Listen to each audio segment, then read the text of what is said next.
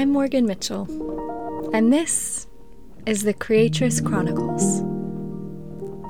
The Creatress Chronicles is a meandering and exploratory conversation about what it means to be a human creating in the world today. This non-linear and tender conversation centers questions of what it means to be alive, what it means to feel and express from the heart, engaging with the mystery that is this being human and honoring the self and the soul in the process.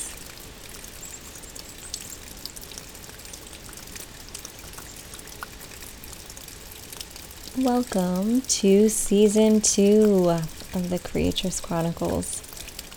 This is just a kind of patchwork, meandering conversation about creativity.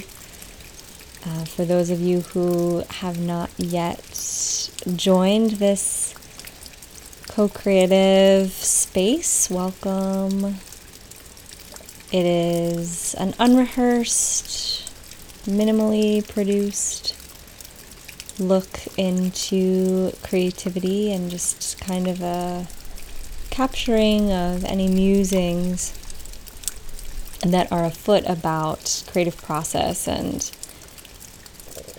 thinking about creativity in a really broad sense that involves a lot of time around process and slowness and mystery, mysticism even, the healing power of creativity and some things that get in the way. Season 2 is really focusing on those things that can get in between the creatress, the creator, the one who is bringing forth the creative energy into the world, and that energy itself. So this season, we're just going to be looking at like that stuff that keeps us from making and shaking and moving and singing and dancing and writing and splashing and splurging and moving out of what are the things that block us. So welcome to Season 2. In this episode we're talking about perfectionism. Perfectionism. So I don't prepare anything before I sit and muse on these things, but that doesn't mean that my subconscious hasn't been kind of chewing and tinkering on this topic, and I think about it a lot. I am a recovering perfectionist. I am someone who was very hypnotized by the energy of perfection and completion and meeting standards, my own and those set forth by others, by society, by institutions. And I come up against it often in my creativity, and I've done a lot of work to undo that conditioning or that impulse and soften into something more organic and generous. But I wanted to begin this season talking about perfectionism because I feel like in so many conversations I have with people who are dedicated to creativity or their craft, that this can be a real roadblock or enemy toward the fluidity that they would like to possess in their process, or in getting in between them and a more generative quality around their art. So when I think about creativity and perfectionism, I think the first things that come to mind are just the most frequent things I hear, which are like, I don't, the blank page is so intimidating, I don't want to start because what if I mess it up? Or I'm not good enough, or, I don't even know where to begin because I don't feel like I could ever create something good enough. There's these stories, these very strong narratives around that. There's also, I can't finish this thing because it's not yet perfect. Those are, to me, two kind of ends of the same loaf of bread, which is just like, there's fear involved. So when I think of perfectionism and creativity, I think of fear. I think of fear arriving into the heart, into the mind, into the spirit, that actually robs the world of the succulence that is creativity that comes through on its own terms. I think of perfectionism not as something inherently negative. I want to say that. I think when perfectionism enters the room is key. Perfection, I think the Greek root of the word has something to do with completion, finishing something like so that it feels complete. And I think that completion is something that is often labored over in creativity. Sure, starting something is challenging, but then how do you finish it? How do you know it's done? And when do you stop tinkering? When has it really, when do you put that final carving into your sculpture, or that final brushstroke, and when do you step back and that final finishing of a glaze of your pottery, or a beat in a song, or how do you know? But let's look at what perfectionism does have to offer if it's not oppressive. I think the issue is that because there's fear involved, often when there's fear involved, unexamined fear becomes oppressive to oneself, to community, to earth. And I think the unexamined fear associated with perfectionism is kind of the culprit. But if you look at this desire to make something complete, and this desire to make something uniquely yours, that your unique hand, or heart, or eyes, or sound, or mouth, or, your body, whatever you are affecting, whatever your medium of affecting this world, this energetic is, gets to do it in exactly the way that you desire. And that is the euphoria of creativity, when you have that liberty to cultivate something that is uniquely and precisely yours. And that intensity of perfectionism, when it is not coming from fear, but it is coming from a place of rigor and intent and intentionality, I think that is a quality that is that intensity is something that art itself can hold, and not a lot of other spaces can hold it. I think, especially as a woman, this idea of being intense or demanding or commanding can be very intimidating or unwelcome in a society that's dominated by a lot of patriarchal ideas. In the realms of creativity and art, to be so exacting and intense and demanding is such a liberating experience, and I feel that that's where this energetic of perfectionism or precision can be so valuable. And I think about crafts like architecture or sculpture, or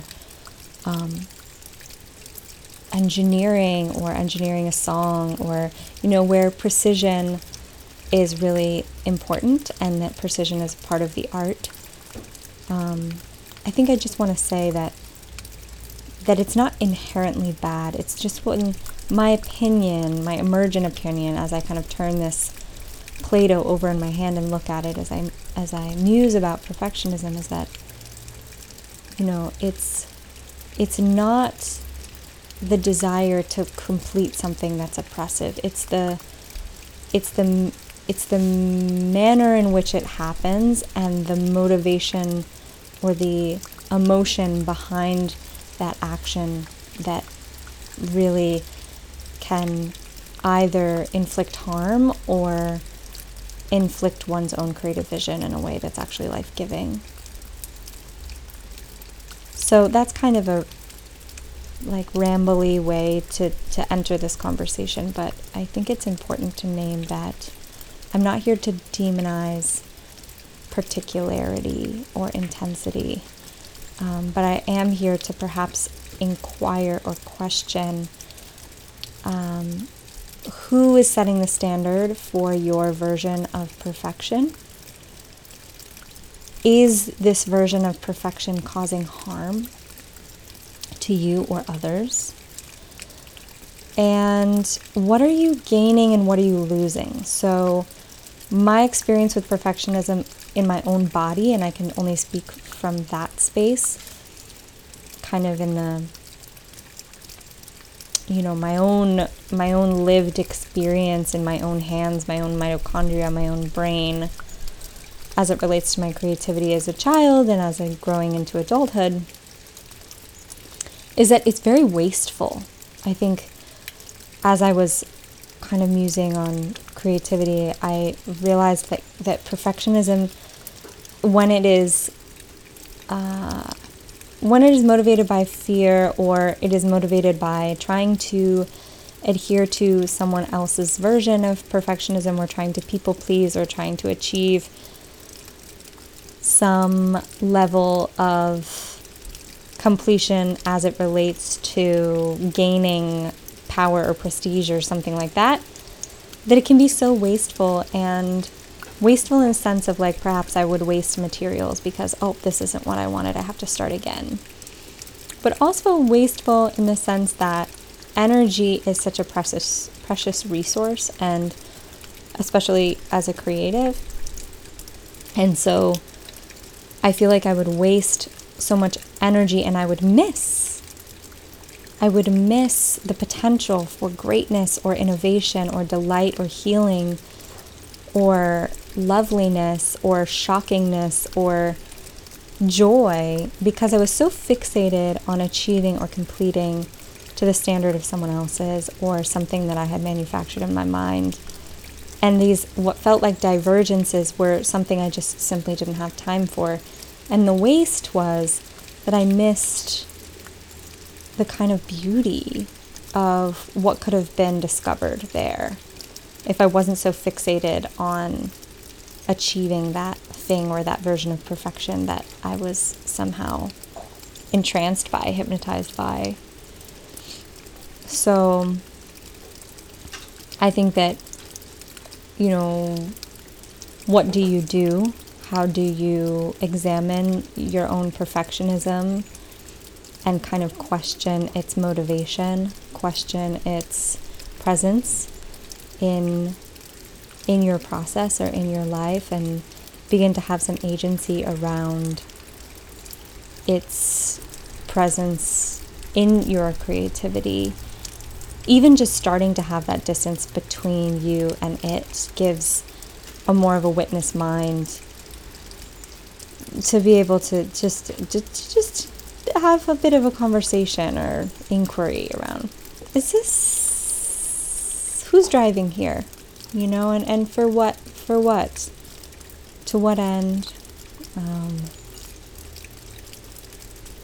and I think there's sorrow sometimes tied up in perfectionism. There's wounding of, I'm not good enough, so I can never begin this project. Someone once told me I was not good at this thing, and therefore I should just not even try.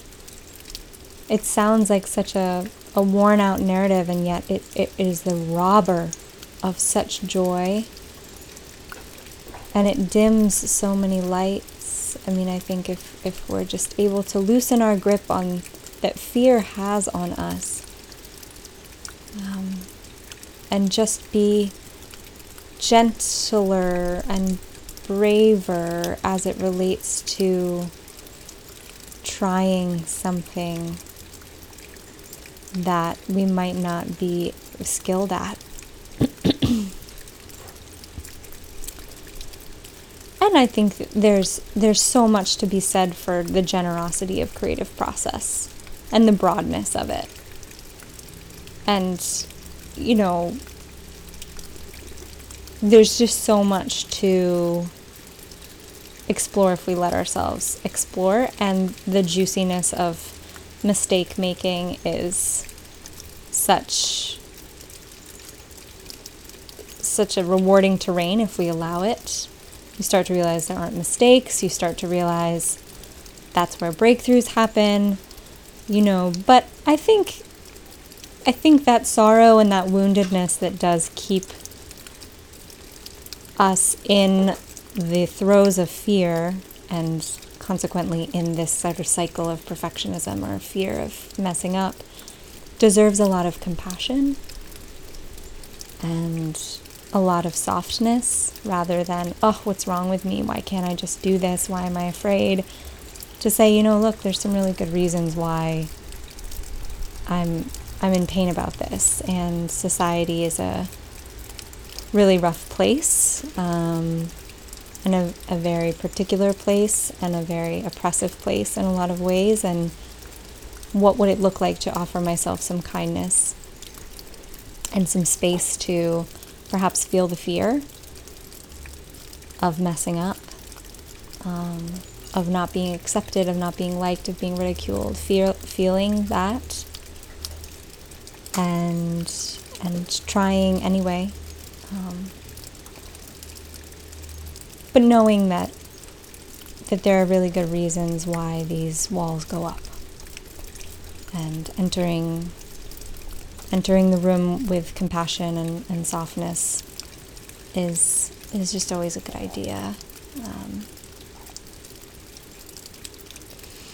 So perfectionism, I think it, for me personally, it's always a good gauge when I start falling into patterns of perfectionism and comparison. It's a good exercise for me to stop and breathe and just connect with my body. Something that has absolutely no intended outcome. I think that's really helpful, is just make some scribbles on a page, say some words in a random order, take a walk, use my non-dominant hand to write a few words, listen to a song, walk backwards, just do something to break up that patterning and start to question and inquire about where this fixation is coming from, and if there's something that I'm not getting anywhere with through the lens of perfectionism, well, what would it look like if I was looking at it from a place of curiosity and sort of inquisitiveness? And then the other piece is there an area of my life where I can, in a non-oppressive way, be very, very particular, to kind of create an outlet for that quality, that part of myself that is seeking to be known. Not perfection, but particularness, particularity, particularation. This ability to have my very specific hand in arranging something just so, and feeling the satisfaction of that, not in a way that is controlling or conforming, but just exacting in a way that feels alive and vivid and angular. So I think that's all for episode 1 of season 2, Perfectionism. Just some things to explore. Be gentle with yourselves. Know that there's good reasons why these things pop up, and just inviting some curiosity and perhaps some interruption, some healthy interruption from patterns that may or may not be serving your highest creative good, and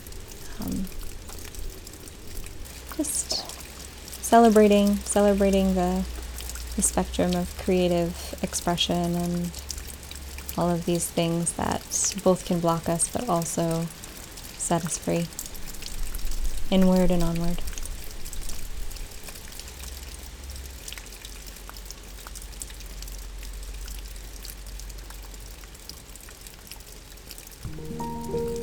The soul-filled, magical, and oh so mystical music for this podcast was recorded and played by Kafari. Find out more about this incredible artist and their work on Instagram. Follow Kafari at Ahmad Kafari. That's AHMADKAFARI.